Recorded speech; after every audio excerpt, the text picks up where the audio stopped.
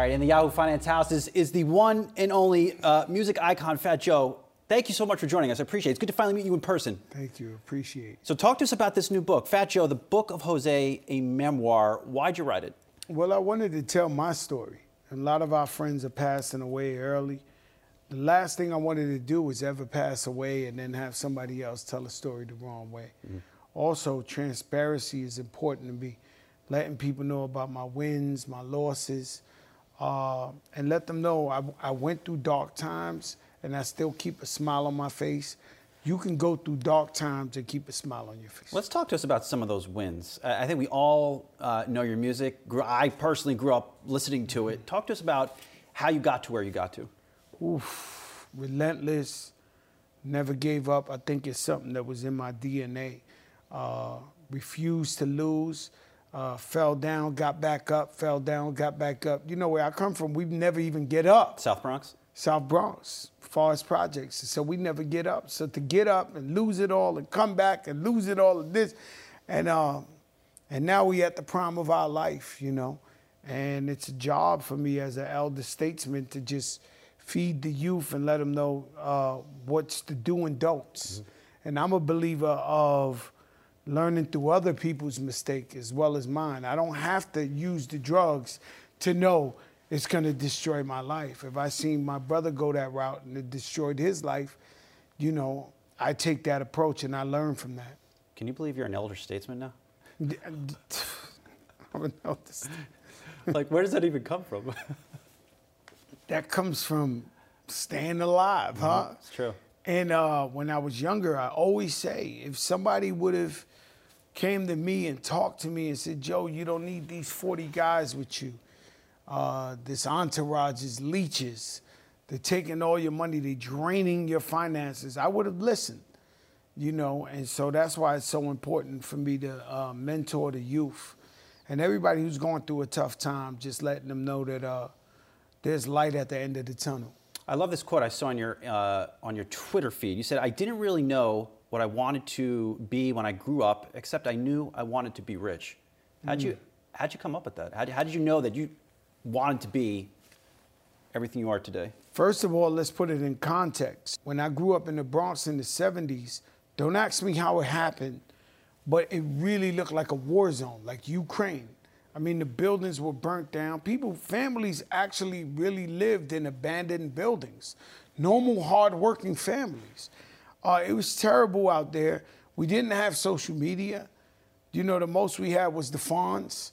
We had the Brady Bunch and the Fonz and Good Times. And so we didn't have much to inspire us. But I remember one day sitting next to my friend Louis. I was only 12 years old, and I was looking out at the rubble, and I was like, not me. I'm going to get rich or die trying. This ain't for me. He didn't even understand what I was talking about. I shouldn't have understand. We never had nobody rich in our family, but I was like, I got to get it. And I've been fighting ever since. How'd you know when you made it? There's different levels of making it. You know, my first single, Flojo, went #1. Who would think that somebody would buy Joey from Forest Projects cassette? And I remember one time, it's in the book, I had my first show. It was at the Fever in East Tremont. And I was so nervous. I thought nobody would show up. And I sent like a spy, a scout. He came back, he said, man, there's lines around the corners, man, 2 lines. And I came over there, and everybody was like, Joey, Joey, Joey. And it changed my life. That was one. There's just so many ways, so many different ways of making it. You know, buying a home for my mother and father was big for me. It was huge. You know, I gave them hell growing up, and we grew up with nothing. And so even though their home is very humble, right? It's not like mine, right? You know, the ceilings ain't as tall as mine. But I tell you everything, if I had to get rid of everything, that'd be the last thing standing. And that's the thing that makes me most proud when I pull up to my mother's house and I'm just like, wow. Mm-hmm. You know, that lets me know I made it. You don't hide the fact you've had some money troubles through the years. What got you into some of those troubles? Well, I didn't get into these money troubles. If we're talking about spending too much young, mm-hmm. Yes. Survivor's guilt. You know, when you make it out the hood, everybody in the whole neighborhood says, we made it. And then you believe, you know, their mothers and fathers fed me when I was young and I had nothing.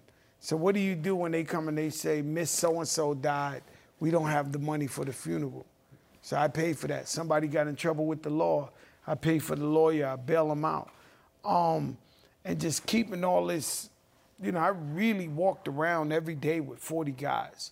So every time I went to eat, it was 40 guys. Every time I went to drink, it was 40 guys. Every time, so imagine 40 hotel rooms. You know, and no one could survive like that, you know. And so I had to learn the hard way. But that definitely got me in trouble, trying to take care of everybody. How do you get out of a situation like that? Well, you do what I did. You know, one night I couldn't sleep. We were in Puerto Rico. We flew down in 2 private planes back to back, had 40 guys with me, and I couldn't sleep. And when I don't sleep, I feel like God is intentionally giving me a message. And so I went downstairs, called everybody together, and told everybody I no longer had money. And I couldn't take care of them. I couldn't pay their bills. 35 out of the 40 guys were like, yo, this sucks. You ain't this, you ain't that. This is our money. So they got rid of themselves. Almost like the scene in Bronx Tale with Collagida when Sonny told him, yo, you keep chasing the guy for $12. You got rid of him for cheap. So I got rid of those guys, and the 5 guys that kept it real with me are the guys that are still with me to this day. But that helped me. You know, they eliminated themselves. Sometimes you give a guy enough rope, you know, they'll do it to themselves. You know, people are having a lot of money troubles in this environment. It's crazy out there. Recession talk, inflation, people paying, I don't know, for food. I mean, they can't afford food. What are the lessons? Food is crazy. Food is crazy. I mean, what are the lessons? What have you taken away? I'm doing fine. Yeah. Right? I got to be honest with you. I'm doing better than ever. But my wife just cursed me out today coming over here just complaining about, I don't want to say who, but I was telling him, be honest, she's upset with the economy because everybody's doing terrible out here. And we have more friends that are middle class to poor than we have rich friends. And so we worry about them, man, and them just buying groceries. You know, my wife came from the supermarket. She had 1 bag. She was like $350. 1 bag. You know, when I was a kid, I'm talking about a baby, my moms would go shopping and do a grocery with $2. Mm-hmm. She would get a milk, she would get a bread, and still get a pack of Marlboros. Mm-hmm. You know, it's crazy. 1 bag is $300. So we got to turn it around, man. We need Joe Biden. We fought hard to get the Democrats in power. We need to see what they got planned for us. Think they can do it? Oh, we got gas. I just paid $6 for gas, for premium gas in my car. Anything's possible. Yeah. I'm a believer. But thus far, we're waiting to see the results. Talk to us. You're now going through a little bit of a transition. You're now getting ready to host a show. Yeah. How do you make that transition? Well, it's easy. You know, I attribute it to Charles Barkley, Shaquille O'Neal, Kenny Smith, Ernie. You know, these guys have played the game. You know, they got skin in the game. Barkley's contract is insane. I mean, he deserves it. We watch him every night. I know, right? It's true. And so they're pretty much the guy version of the Kardashians. Because the Kardashians got all the ratings. They got the ratings for the guy. He deserves it. And so I look at that and I just feel like hip-hop is finally turning 50 years old. Elder statesmen who went through everything in life, and now we can commentate on the hip-hop game and the culture. And it's going to be a lot of fun hosting my own show on TV. It started on this book IG. This book is getting turned into a to a series on Showtime. Congrats. With Kenya Barris and the Terrero brothers. I have a animation with Susan Sarandon called The Movies coming out. And I also linked up with Lemonade, and we're doing a one-man show almost like Mike Tyson. And Dave Chappelle is introing me. I mean, this is all, you know, this is 28 years of working, of grinding, you know, finally getting my flowers. Yeah, that's right. We got a couple quick ones for you, a little around the horn before we let you go here. Biggest musical inspiration? I got to give you 3. KRS-One, coming from the Bronx, his delivery, his style, his message. LL Cool J, just being a ladies' man. He is the ultimate ambassador of hip hop. He is the guy you want to be your favorite. He's the MVP. And I'll have to go R&B with Luther Vandross. Oh. And so when I wear jewelry like this, you blame it on Luther Vandross. Me and my wife used to go up a deck. We used to see him at the show this little in Madison Square Garden. And all we could see is his wrist shining on stage. And I'd be like, yo, when I get my money, I'm going to get one of those Luther Vandross. Well, I'm looking at you. You're my inspiration now. I'm like, look, I just got this small watch here. I mean, I'm not doing a good job, but business role model. I know you were into sneakers. Yeah. Is a Michael Jordan a good business model? I mean, do you look at him and say, wow, I mean, this guy's just done everything? You know what?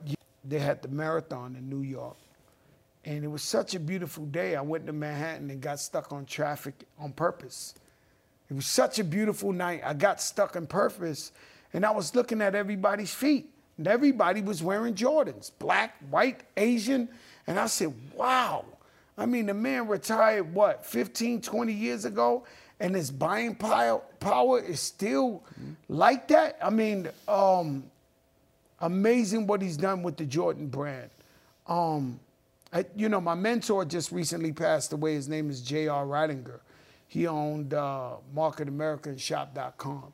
And he taught me so much about business. You know, when I went through my tax troubles, he tried to give me $1 million check. He chased me around the apartment, him and his wife, with $1 million check. We know they took all your money. Mm-hmm. We love you, brother. This guy's a billionaire. And I said, you know what? I can't take your money. Can you teach me business? And so I stuck with him every day for like 5 years by his side every day and learned everything and soaked it up like a sponge. And I'm where I'm at to this day because of JR. Last one before I let you go. If you were not here or in music or in entertainment, where do you think you'd be? I would be successful. I don't know if I'd be the bodega owner. I don't know if I'd be have my own security firm, 20 Ubers. I don't know. I get to the money. I tell you, get rich and die trying.